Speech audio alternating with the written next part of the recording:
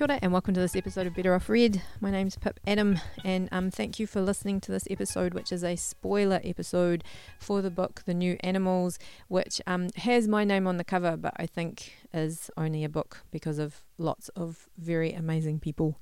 Which I talk about in the acknowledgement section because I'm scared that if I start talking about them now, I'll forget people. But in particular, Victoria University Press, Ashley Young made it a better book.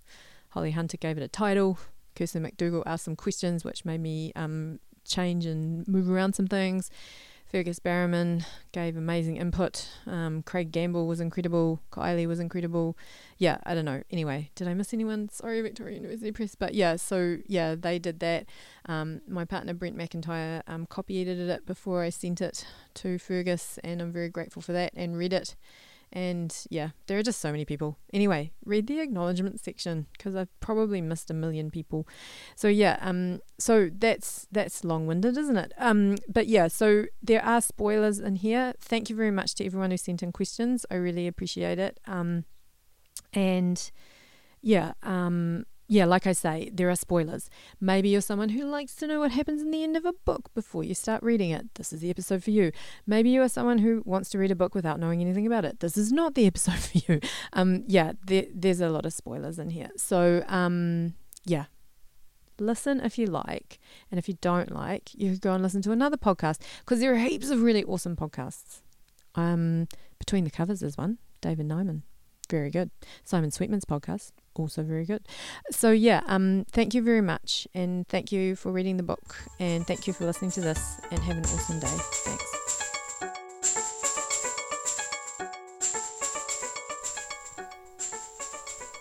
Right. Okay. Yes, this is weird. I'm sitting by myself, and I'm going to answer these questions, and I should have probably got someone to help out. That might have made it slightly more interesting, sorry. Before I start answering the questions, I just want to say thank you to everyone that sent in the questions. I haven't kept the names of the people who asked the questions just because there are a couple of questions that I've kind of combined several questions into one question because there were some reoccurring themes. And also I also just want to say a huge thank you to everyone who read the book. That means heaps, sort of. I don't know, it's a weird job, isn't it? You sort of toil away, or not toil, that makes it sound hard. Selling shoes is hard. I did that one Christmas. I'm really grateful, and it's really been a wonderful year, and thank you so much for making it that way. Okay, I'm going to start with Doug. Lots of people asking about Doug the dog, and I think the way that I've posed this question, which I think sort of shows the general way about it, is that someone said, I'm so scared of what happened to Doug. I was always wishing Doug to succeed, or at least to get outside. And someone said, this is actually from Victoria University Press, we here always assumed the worst for Doug. Okay, so the whole thing with Doug started because years ago someone told me this, and I'm not even sure it's true, that dogs will actually die of exhaustion by just running around if you keep them playing with a ball, or if you keep entertaining them, they'll keep going. And that sort of stuck in my head. I'm not sure if that's true. And then I had a friend who had a dog follow them out once while they were kayaking, and that seemed terrifying. And also, this is unrelated, I guess, but it's a thought in my head, is we had a friend who had a very large dog in Christchurch, and it was like a Saint Bernard or something huge like that, and every time the kids used to go swimming, the dog would come in and rescue them. So he was a really difficult dog to take to the beach because he would just keep trying to rescue people. And this idea of dogs and water was really interesting to me, and I don't know what happened to Doug. I'm suspect in my head as I was writing it, Doug dies, but Elodie never looks back. So I guess the fact that maybe she made it to the shore and she lived a very happy life. Maybe that's possible. I guess one of the big things for me in that part of the book was that I needed for Doug to become free and wild. Free and wild, I think. I think that's what I was thinking. Yeah, a lot of people have said to me that Doug was the best part of the book, and I totally agree. Well, I mean, I don't know if I totally agree. I agree right now saying this here. But yeah, she was an important dog. I think I've said this before, but at the beginning, the dog in the book was a different type of dog. The dog was a dying dog. But then we got a new dog, and our dog is very vicious. It's tiny, but it just does not play well. And I suddenly thought, geez, like being around this animal, it has really made me realize that these are wolves, and just this idea that we live with these wild animals. I mean, I know they've been domesticated over years, but just, yeah, it was really interesting to me. So I guess the answer is I'm not quite sure what happens to Doug, but I think because Elodie looks back, I think all possibilities, there's a possible reading for everything with Doug. And maybe someone would like to write Doug the sequel. Haha. Also, I think I do owe someone for that name as well, because I do have a friend who has a female dog who is called Doug, but it's spelled D-U-G, like the dog that Doug. So I think I owe someone that. Sorry. So yeah, here's one. So does Elodie physically change as she swims? I read it as she does, but might be wrong. Okay. I think that this question gets to the whole crux of what interested me about the book. I'm very interested in this idea of one life adaptation. I just made that up. I don't think that's a term. But just this idea that a body can change markedly even in one lifetime. I'm very interested in Darwinism. I've had to have evolution explained to me several times because I'm a little bit slow. But I'm very interested in this idea that our surroundings will will change us physically. I'm very interested in that idea, and I guess I'm interested in things like when I was a kid, I used to play tennis, and I was obsessed with tennis, and I used to love watching tennis. And in the olden days, when I was a kid, the tennis player, you'd often get tennis players with one arm bigger than the other, and I was just like, whoa, and just the idea that there was the possibility of working in such a way that your body would change, that really interested me. I also, and that goes on to things like scars and calluses and just everything like that really interested me. And I did a lot of reading about what happens to human bodies in water, especially seawater, and one of the things I think which was a real changing point for me was that I got to touch a stingray. It was in captivity, it was a horrible place, but I got to touch a stingray, and I started reading a lot about this mucus layer that animals in the sea often have. So they have like a slippery, slimy layer on the top, and I started thinking about how in the water, one of the biggest problems to surviving in the water is that the skin starts to deteriorate and open up, and I just thought actually that skin opening up makes us slimy, and I suddenly thought, maybe we're like the Incredible Hulk, or we're like some kind of werewolf, and we're actually, all the things that we read as bad in the water are actually helping us to become more more fitted for the water. So I got very interested in that, ideas of like eyesight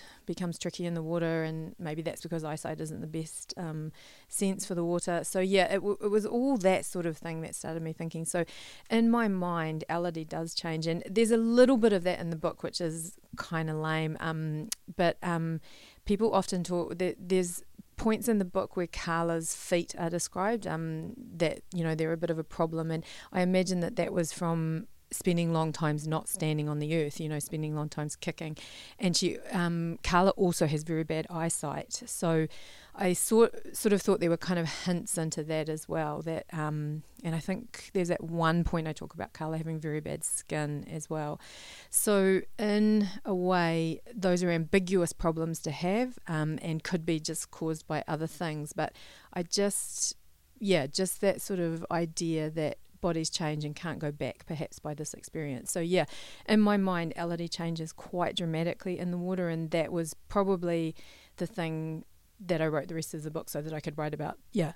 That's not a good way to carry on. So I think, hopefully that describes that. Okay, someone said, I think this is Kirsten McDougall from VUP. Does Elodie come back ever? If she does come back, how does she survive at the place she was at? Avoiding spoilers in this question.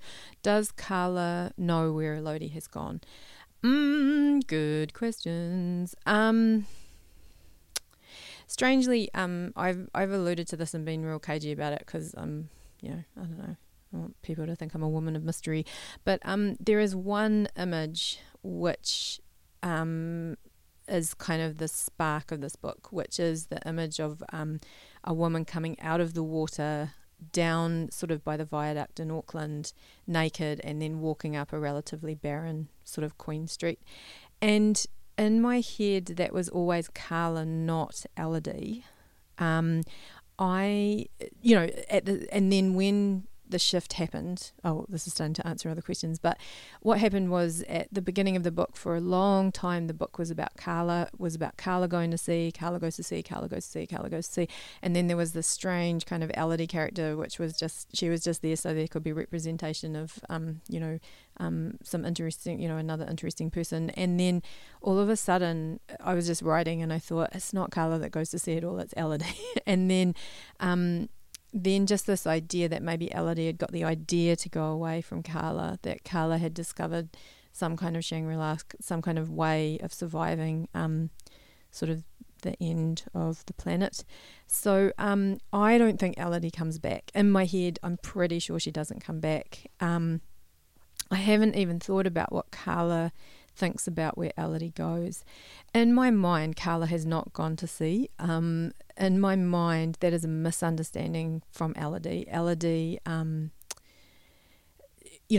has somehow decided, has a thought, and is trying to bring everything to, what's the word I'm looking for? There's a deep belief, and Elodie is trying to collect evidence to sort of work towards that belief. In my mind, Carla was away somewhere else. In the early iterations of this book, 2007, 2006, sort of quite early on, I used to joke about how it was my Hare Krishna mermaid book, and there was a lot more to do with Hare Krishna consciousness in this, and I guess that is where I think Carla was. But I had this dream that I wanted it to be ambiguous. Honestly, my reading doesn't mean anything more than anyone else's reading of the book. The book does not belong to me; it belongs to you. But in my brain, Carla is there. I love ambiguity. I love ambiguity so much. I love that horrible twisted feeling where you're like, is the person for real? Is the person not for real? I just love that stuff so much. And so I guess I was trying to have my cake and eat it, but that's okay. Isn't that the great thing about writing? I'm writing a book that I think I'm writing, and then other people get to read that book and they get to decide what their idea of the book is, and that is the way it should be. The reader is the writer. I might go to this one now. Someone asked about why, there are a couple of questions similar to this, but this one sort of, does it. Why did you choose the ocean as a place for the final third of the book? Okay. I've been thinking about this question a lot. The last third of the book was the book I wanted to write. Really, I just wanted to write the last third of the book, and I feel like the front end of it is just the engine to try and get me to that place. I am incredibly scared of the ocean. As a kid, we spent a lot of time at the beach. My father at some stage bought a second-hand sort of sailing dinghy. It was a really strange it was called a Delta dinghy. So it was a proper dinghy, but it had just this one single sail, almost like a P-class or something. And we would sail, and we had a few hairy experiences in there, but I liked being out on the water, but I was always quite frightened of it. I think also, why else the ocean? Oh, also because, I know, I remember now. I love space opera. Like I really love, I love space opera, and I have never successfully been able to write something set in space or on another planet. And then I remembered that thing about how we know so little about the ocean, and someone said we know less about the ocean than we do about some planets, and that excited me. And I thought maybe this is a way for me to write a sort of alien encounter book. Maybe this is a way for me to write a sort of first steps on a new planet kind of book, maybe. And I've got to admit strongly, and I try to admit it as much as possible, that The Martian was a huge book that I read during this time. Towards the end, obviously, because it came out towards the end. But I was very interested in the way that book talked about new places and tried and used such good science. So yeah. I don't know, did it use good science? I don't know enough about Mars. But I mean, I did talk to someone who had spoken to someone at NASA and said that it was pretty good. So yeah, I think that was why the ocean. Also just that idea that we're very unwelcome in the ocean. You know, our bodies do not work very well in the ocean. That was exciting. Also, I think... that idea of our bodies not working in the ocean. And then, of course, okay, now it gets batshit. I saw this incredible thing about how, because we started in the ocean. I don't think that's incorrect, but fake news, sorry. Yeah, I just don't think that's incorrect. I think we started in the ocean, and someone said that there is this tiny little mark. This was on a documentary. Now I'm thinking maybe it was weird. But there's a tiny little mark in front of some people's ears. And like I used to see that a lot when I was hairdressing, just this tiny little mark. And for starters, I thought maybe it was like a chickenpox scar or something like that. But then I kept seeing it in exactly the same place. And someone said that maybe that is where our gills used to be. Like that's like residual, like it's layover from being in the water. And I freaking love that. And there are other things in our bodies that are kind of layovers from being in the water, like that we still have them even though we don't live in the water. And the ocean just it excites me for all those reasons. So I was very excited about that. Right, where am I?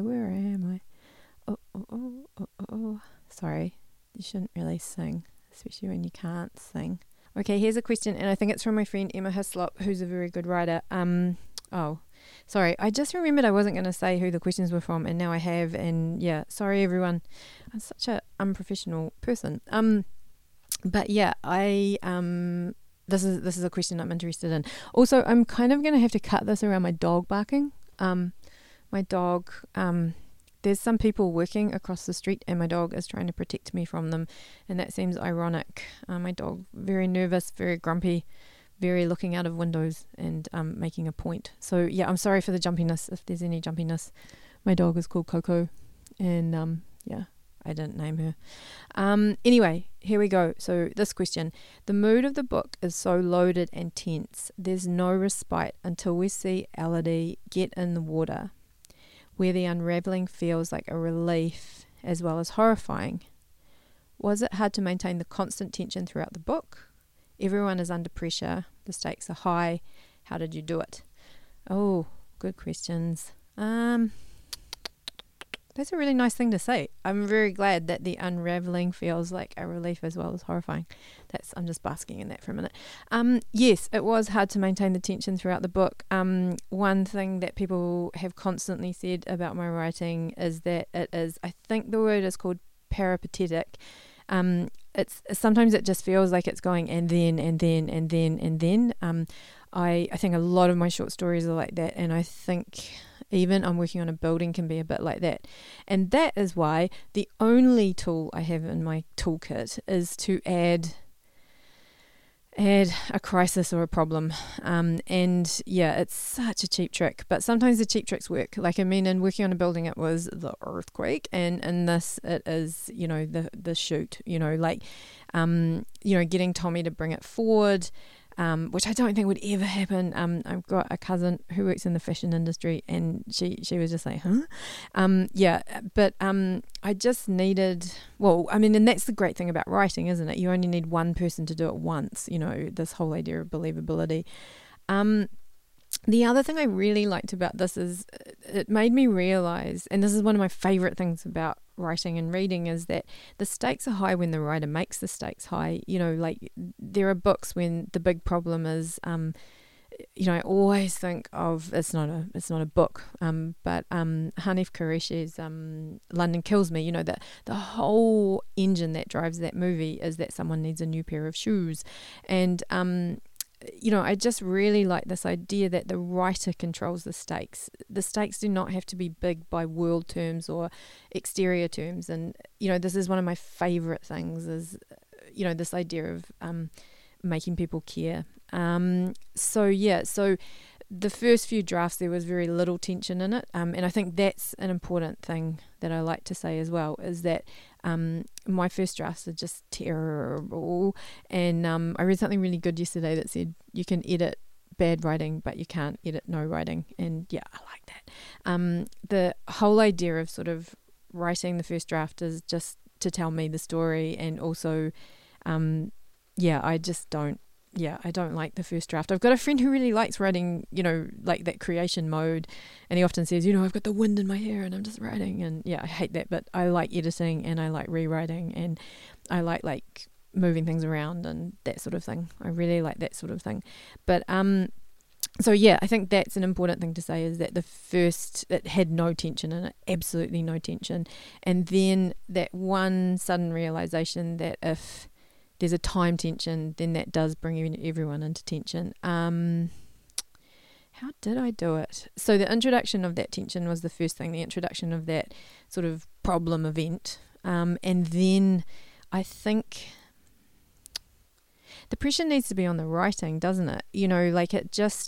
I just think tightening everything up. I don't know. Gosh, it's such a good question, but I'm not sure how I did it. I just keep thinking, I think a lot about Dewey in respect to this, because theoretically Dewey should have no tension on them whatsoever. They have removed themselves from this situation. So I sort of, there's that interesting thing where I still feel like Dewey has pressure on them. Like they still have that pressure, and I think that the pressure that is on Dewey is that it's the problem with Carla. I think that's the pressure, like how to be a good friend, when you don't want to be a good friend, or no, it's even more complicated than that. So I think maybe it's about being invested in each of the characters as a writer, like caring about them, and maybe it's something as simple as seeing what drives them. Maybe that's what it's about, like seeing what matters to them, like spending time with them. I've never really gone into like writing character sheets. I do have friends that write character sheets, but what I do, which is even more embarrassing, like as a kid I was always pretending to be other people, and what I tend to do here is just pretend to be other people, and that works well for me because writing this book, I didn't have a lot of time to just write this book and sit down and think about this book. So I would sort of maybe take Elodie out for the day, or I would take Tommy out for the day, and I'd just try and embody Tommy and sort of think, would Tommy care about that? What would Tommy think about that? And, that's sort of, I think getting inside these characters helps to bring tension as well. It's an interesting thing, isn't it? Like no one craft element is only doing its job, I think. Like character is not just doing character is doing plot, and plot is not just doing plot is often doing character, and, tone is not just doing tone, it's often doing, other things as well. So, and I think the thing I'm most grateful for is that there's a great, I think, is it Carver? Should have done research before I sat down. But there's a great essay on suspense, which I used a lot as well. Like all writing essays, it doesn't give you a quick, like do X and you will get Y. But what it does do is sort of put those ideas in the head, the ideas of suspense. I'm obsessed with plot. I used to like to think I was a character writer. I used to like to think, character driven. But I love a good story. I love a good story, and I love a good twist, and I just love it. So that's the answer to that question. I just going to go on to another craft question, because I think while we're on a roll, let's stay on a roll. So this one, I think it came through via SurveyMonkey, not sure. Anyway, it says, You've talked publicly about writing the novel in short bursts between sending your child to school and going to work. Did you get extended chunks of time to focus on the novel? And if so, how did you have to change your working style and mindset, if at all, to make them productive? Oh, such a good question. Such a freaking good question. Okay. It's one of the things I most regret saying. That is how I wrote the book. I had a fantastic talk with my friend Lawrence Fernley, and I was complaining and saying, this book's never going to get written. And she was like, do you want to write it, or do you want to complain about not writing it? I'm sure she didn't say it that meanly, but and I just suddenly thought, what can I do? And what I could do was, there were 15 minutes, and I could usually get about 500 words down in 15 minutes. So I did used to use those times. What I think my motivation for saying that was that I feel sad that sometimes it feels like we only get books from people who are time rich, and that makes me sad. And I thought maybe if I say that, there's a chance that there will be books from people who are not time rich. And but now I realize also the way that I said it made it sound like just fucking, I don't know, like it just sounded like I was minimizing tiredness, and I was minimizing the stress, and I was minimizing, I was just, being a privileged dick, which I apologize for. But and I realize all this now because I'm narcissistic and I only understand things when they affect me, because I am now writing another book, and this book will not be written in 15-minute chunks. I have tried that, and it is just impossible. It is just impossible. It just will not. That is not the way this book can be written. And what I realized is that that's what happens. The way that a book is written often what's the word I'm looking for? Predicts how that book is, or, limits how that book is. And this book, so all my freaking bravado about, I wrote it in 15-minute chunks, has just fallen away. And I realize now that, I don't know what I realize. I just realize that some works cannot be written that way. Yeah, I just called my stupid thing a work, made it sound important. So I just want to say that for starters. Here's my dog again. Oh dear. It's all right, Coco. It's okay. But this other question about extended periods of time, I did plan to have a week of sort of tidying it up before I sent it to Fergus Barrowman at Victoria University Press. Like, I had this idea that I'd have a week, and then things happened and I did not have that week. So the final draft on it was probably done like sort of 13 hours on a Saturday and then maybe 8 hours on a Sunday or something ridiculous like that. And I'm incredibly grateful to everyone in this house, even Coco, who made that possible for me to have those 12 hours in a row. So yeah, I think it does take a change in mindset. I realise now that also the other interesting thing about those 15 minutes is that it is an incredible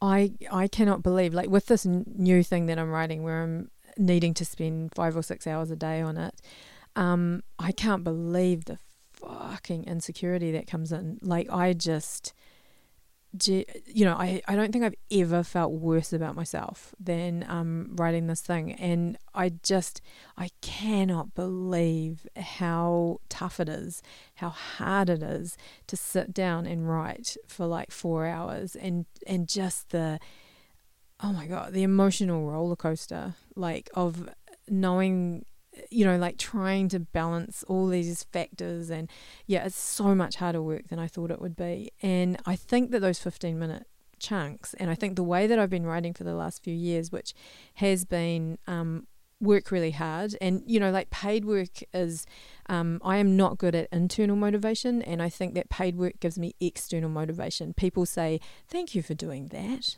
or like, here's some more work, could you finish it by Friday? And then if you don't finish it by Friday, they're like, where is our work? And I think that I've been protecting myself for all these years. I just think I've just been like, like, I'm not really a writer, I just do this for 15 minutes every morning. And that adjustment has been I was gonna be dramatic, sorry, it's not that hard. It's not as hard as hairdressing, but yeah, I think it's been an interesting thing to learn about myself. And it sounds so self-indulgent now, but it really is a mind fuck. And anyway, maybe it isn't for anyone else. Maybe Martin Amis just is sitting there hanging out doing his thing. But yeah, I don't know what's going to happen with this new thing. I feel scarily overwhelmed by it. But yes, I always think about Eleanor Catton. I remember reading an interview where she said she wasn't sure she could write The Luminaries until she sent send on the manuscript. And yeah, I hold on to that and am eternally grateful to her as always. Okay. Oh yeah, my friend Elliot wrote this funny one. He said, "What's it about, lol?" I like that question. I don't know. I keep saying, I'm going to say this. What unlocked it for me was when I realized it was about bodies. For ages, I'd thought it was about climate change, and I thought it was about, what else did I think it was about? Oh, I thought it was about politics. I thought it was about capitalism. I thought it was about, pulling down the state. But then I realized what it was about is the fact that, I don't understand my body. That's what I realized. I realized that I walk around in this weird thing and I don't really know how it works, and why does it work here and not there, and so that's probably self-obsession. Always bring it back to self-obsession. Politics always comes back to my self-obsession. But yeah, so I think that was what, and also I was very interested in fluidity. I've said that before, and I feel like that, there's if I'd been a braver person, or felt like it was my story to tell, or felt like it was my lane, there would have been a lot more about ideas of gender fluidity in there as well. Feel like my biggest failing there is probably Dewey. For a lot of the time, Dewey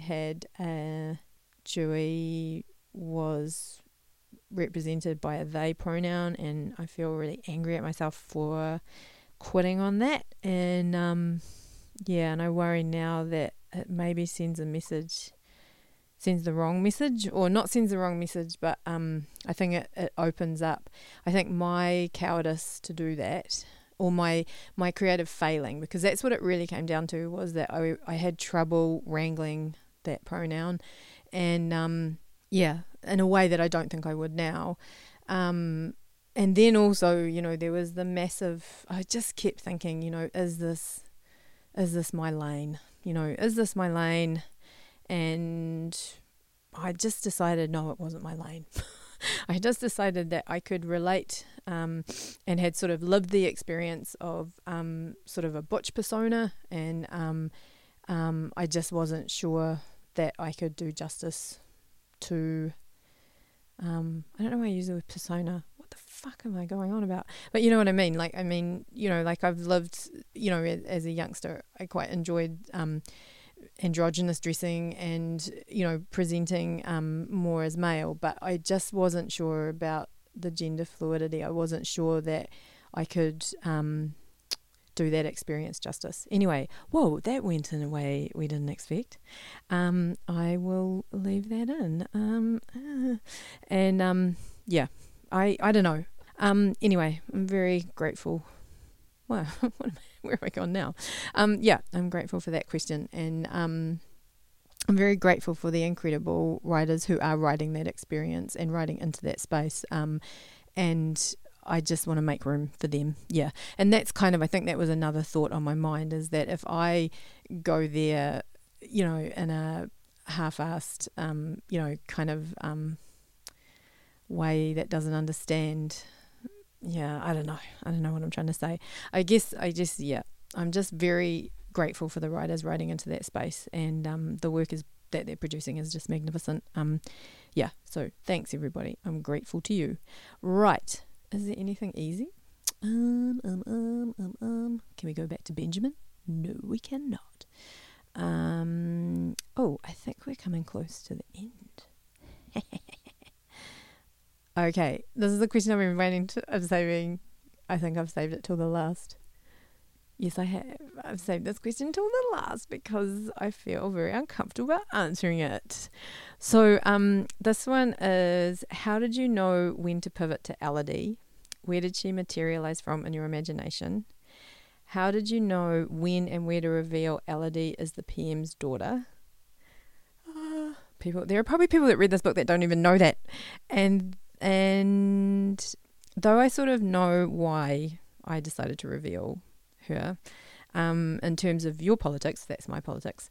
But can you talk about the specific viciousness of the satirical intent? I am not that clever. I'm not sure. I don't know. Okay, I'm going to start with the first question. I'll just take the first question for 5. How did you know when to pivot to Elodie? Where did she materialize from in your imagination? Okay. Like I say, I always thought it was Carla that was going away, and then there was a moment where suddenly Elodie was by herself and we were with Elodie, and I suddenly thought, it's Elodie that goes away. I feel like it's a really interesting decision, though. It was a very interesting decision to make because, do we let the photo shoot happen? There are a couple of versions where I wrote right to the photo shoot and the photo shoot goes off well and then Elodie leaves. And then, what time in the book, when in the book. And I guess my love of the, what's that great Gerard Manley Hopkins poem, Dappled Things. Anyway, my love of kind of things that are sort of wrong, things that are unbalanced or feel like they'll fail. I really liked the idea of, that lack of satisfaction of hitting the actual crisis. There's a crisis point, which is the shoot, and I really liked the idea of undercutting that and just, going to Elodie and because, oh my gosh, love that movie, Psycho. I love anything where we think we're going in one direction and then all of a sudden what was important becomes unimportant. Well, not unimportant, but what was important, I won't let you see that. Like, I'm batting you away from that. And I find that, I love that sort of thing because, again, it feels like, writer as puppet master and, this idea of stakes, it's like a high wire act with stakes, like you're like, had you really worried about that? Now I'm going to take you away. How am I going to make you satisfied? And so there was a lot of toing and froing around when to pivot to Elodie. It was also extremely, that's one thing, I wanted to say this because it made me happy. I went back and plonked Elodie in several places. Once I realised it was her, I sort of put in this, it's like this other tendon that kind of goes through the rest of the work where I'm like, we need her there and we need her there and I need her saying something about this and I need her sort of sleeping with this person and this person. And so there was all, that was all post-engineered. What do you call it? Backward engineered. Like, there was no way that led up. So those were all the sort of ideas. Where did she materialize from in your imagination? I met someone, I thought they were incredible, I really liked being in their company, she gave me a lot of hope, and I just had this sudden vision for, I hate this idea of generations, as everyone knows, because I keep going on about it, but just this idea that there is this freshness bubbling up, and this incredible intelligence, and this incredible kind of way of seeing in the world that is coming through, and I just wanted that to be there, kind of like like those fishes that you see, those tiny sort of slivers of gold that are in mountains. I really liked the idea that it was possible to do that with her, that that there was a hopefulness and kind of to be quite honest, sort of a slight, what's the word I'm looking for? Like a slight eccentricity, a slight, like a brand new way of looking at the world, not a way of that sort of had some roots in absurdity, not a way of looking at the world and thinking, this apple is red, just in a way of sort of thinking this apple is the death of a tree, or, I just really liked that there was this fresh way of looking, and I think that's where she stems from in my imagination. And of course becomes a collaboration of a lot of women that I met, and so that's sort of where that comes from. I felt like the book was real. There was something really, I can only talk in colours. Yeah, there was just something very grey and beige about the book before she came in, and like all of a sudden she came in and it was like this pop of chartreuse, if we should talk about Project Runway again. I don't know. I think I was thinking like Carrie, just that pop of light. But yeah, so that's kind of where she came from. So the whole Prime Minister's daughter thing is, the first time Max Key was elected, I remember he came on stage with his 2 children, and his wife, obviously, and his 2 children were the 2 most interesting things I could find about him. And one of them was wearing an All Blacks shirt, as I remember, and the other was wearing this unbelievably stylish, almost 1950s kind of outfit, and had very white blonde hair. I might be remembering wrong, but I just find this so interesting. There are all sorts of things tied up in that man for me as a person, and just I just think that those 2 people give me hope in a way. That I disagreed with everything he said, whereas John Key's daughter's art, I think, is superb and wonderful, and I think she's an incredibly wonderful person, and is one of that sort of conglomerate of people that make up Elodie. I think she's just an amazing person. John Key's son, also an incredible person, baffling at times for me, because I don't live that life, so often baffling, but a talented musician, I guess. I don't know, I've heard other people say otherwise. I probably shouldn't get into it, but a person that is kind of living this life, obviously, I don't know, I'll go there, possibly helped by privilege, and and just this wonderful thing. I think especially the boy was quite a massive motivation for Tommy, in that way that it feels like a complete product of being loved. There is a certain way that privileged people love their kids, I think. I might be wrong, but there's a certain way that rich people love their kids, and I just feel like this confidence and exuberance comes so much from someone saying that they believe in you.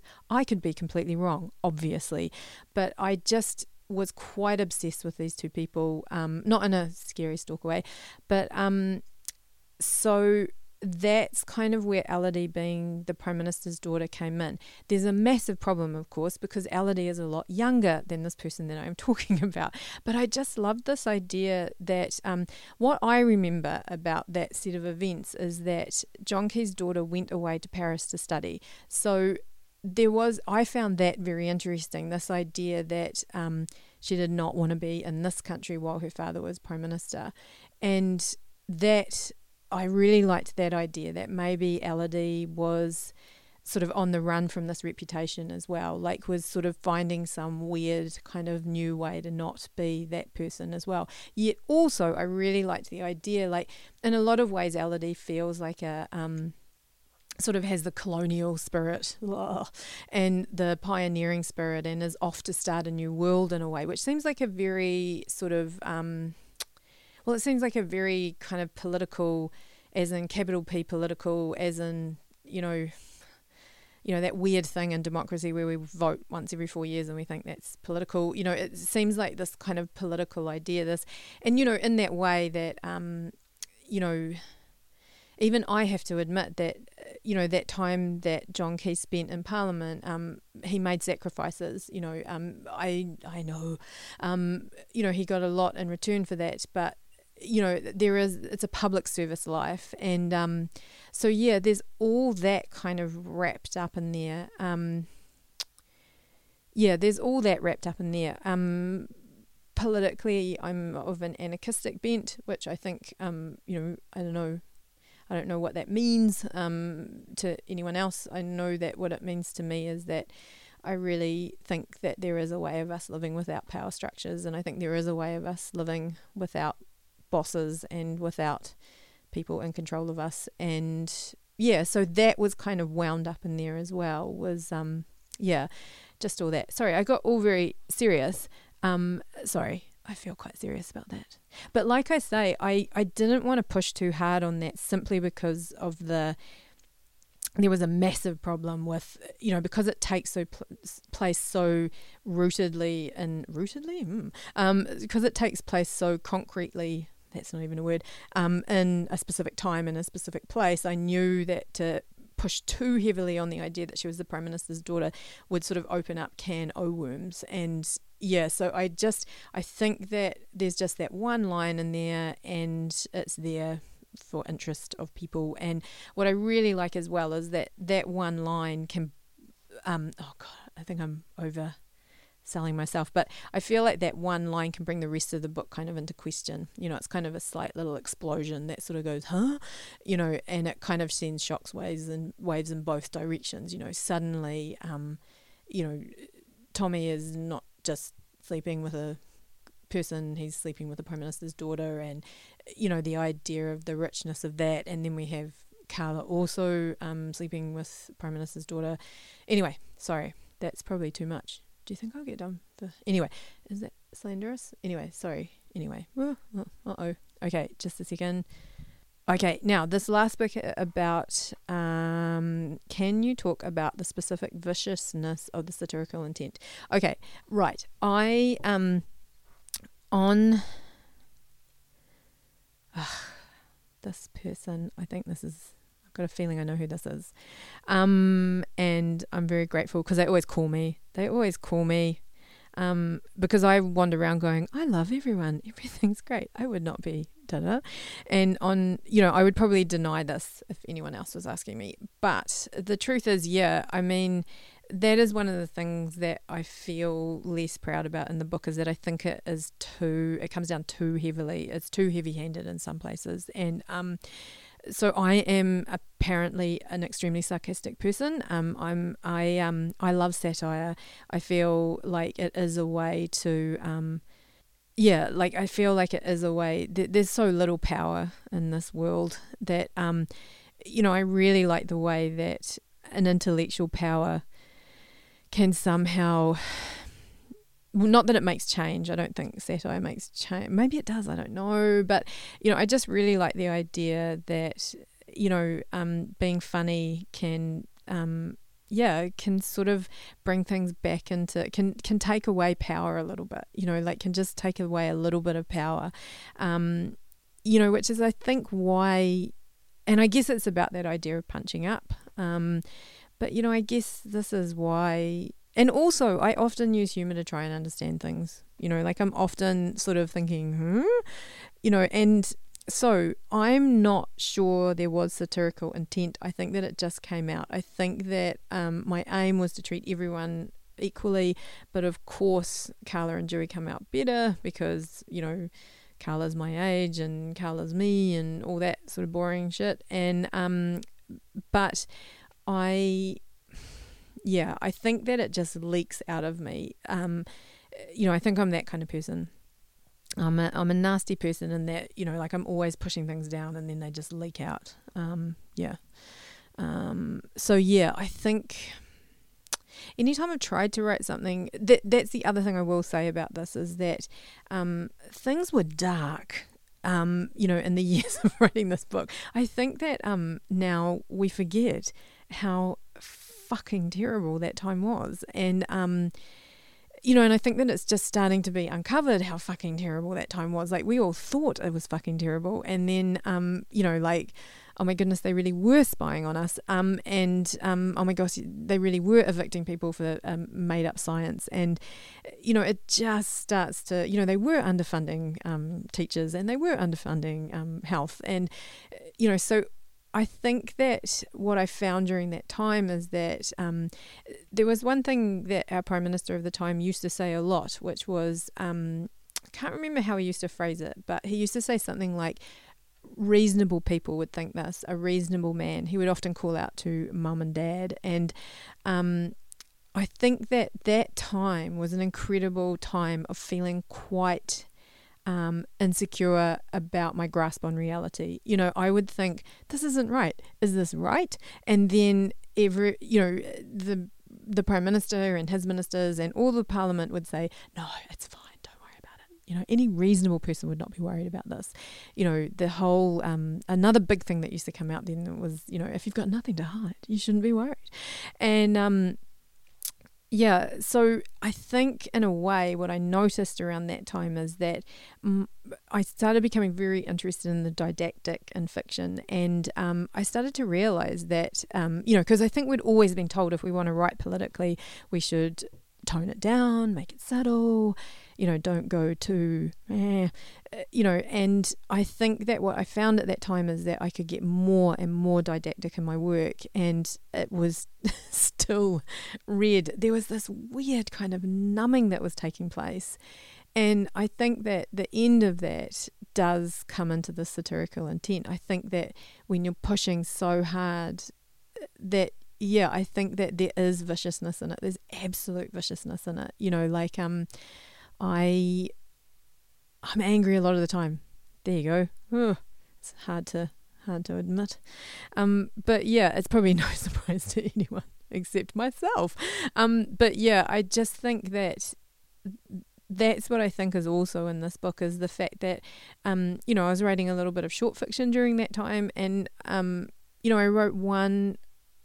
I wrote a short story which was about 0 hours, and then I wrote a short story which was about being homeless, and again, like stridently, well, the 0 hours one, I have been under contracts like that, so I guess I was sort of still in my lane, I don't know, I've had many a night without a house, but I just think that those just felt so heavy-handed when I wrote them, and I just thought, I think we can do this now. I think we have to. I think what actually happened was I thought to myself, we have to start actually calling everything what it is.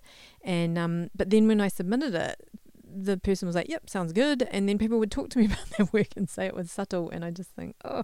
So I think there is a viciousness, and there is a satirical intent of sorts. I think that I feel really unhappy. There are lots of things I feel unhappy about, but one of the things I feel most unhappy about is that so few people have so much and need more. And just this idea of capitalism, that it has to grow and grow and grow and grow and grow. And it makes me sad. And I guess one of the few things I can do about that is, say mean things. That's not even what satire is it? Say mean things. Okay, I've run out of questions. I'm sure you're glad. That took a bit too long, didn't it? So I'm going to go back and edit it now. Yay! And I'm sorry if it was jumpy. And thank you for the questions. And thank you for listening. And thank you for reading the book. And happy writing to everybody. And happy reading to everybody. And thanks heaps.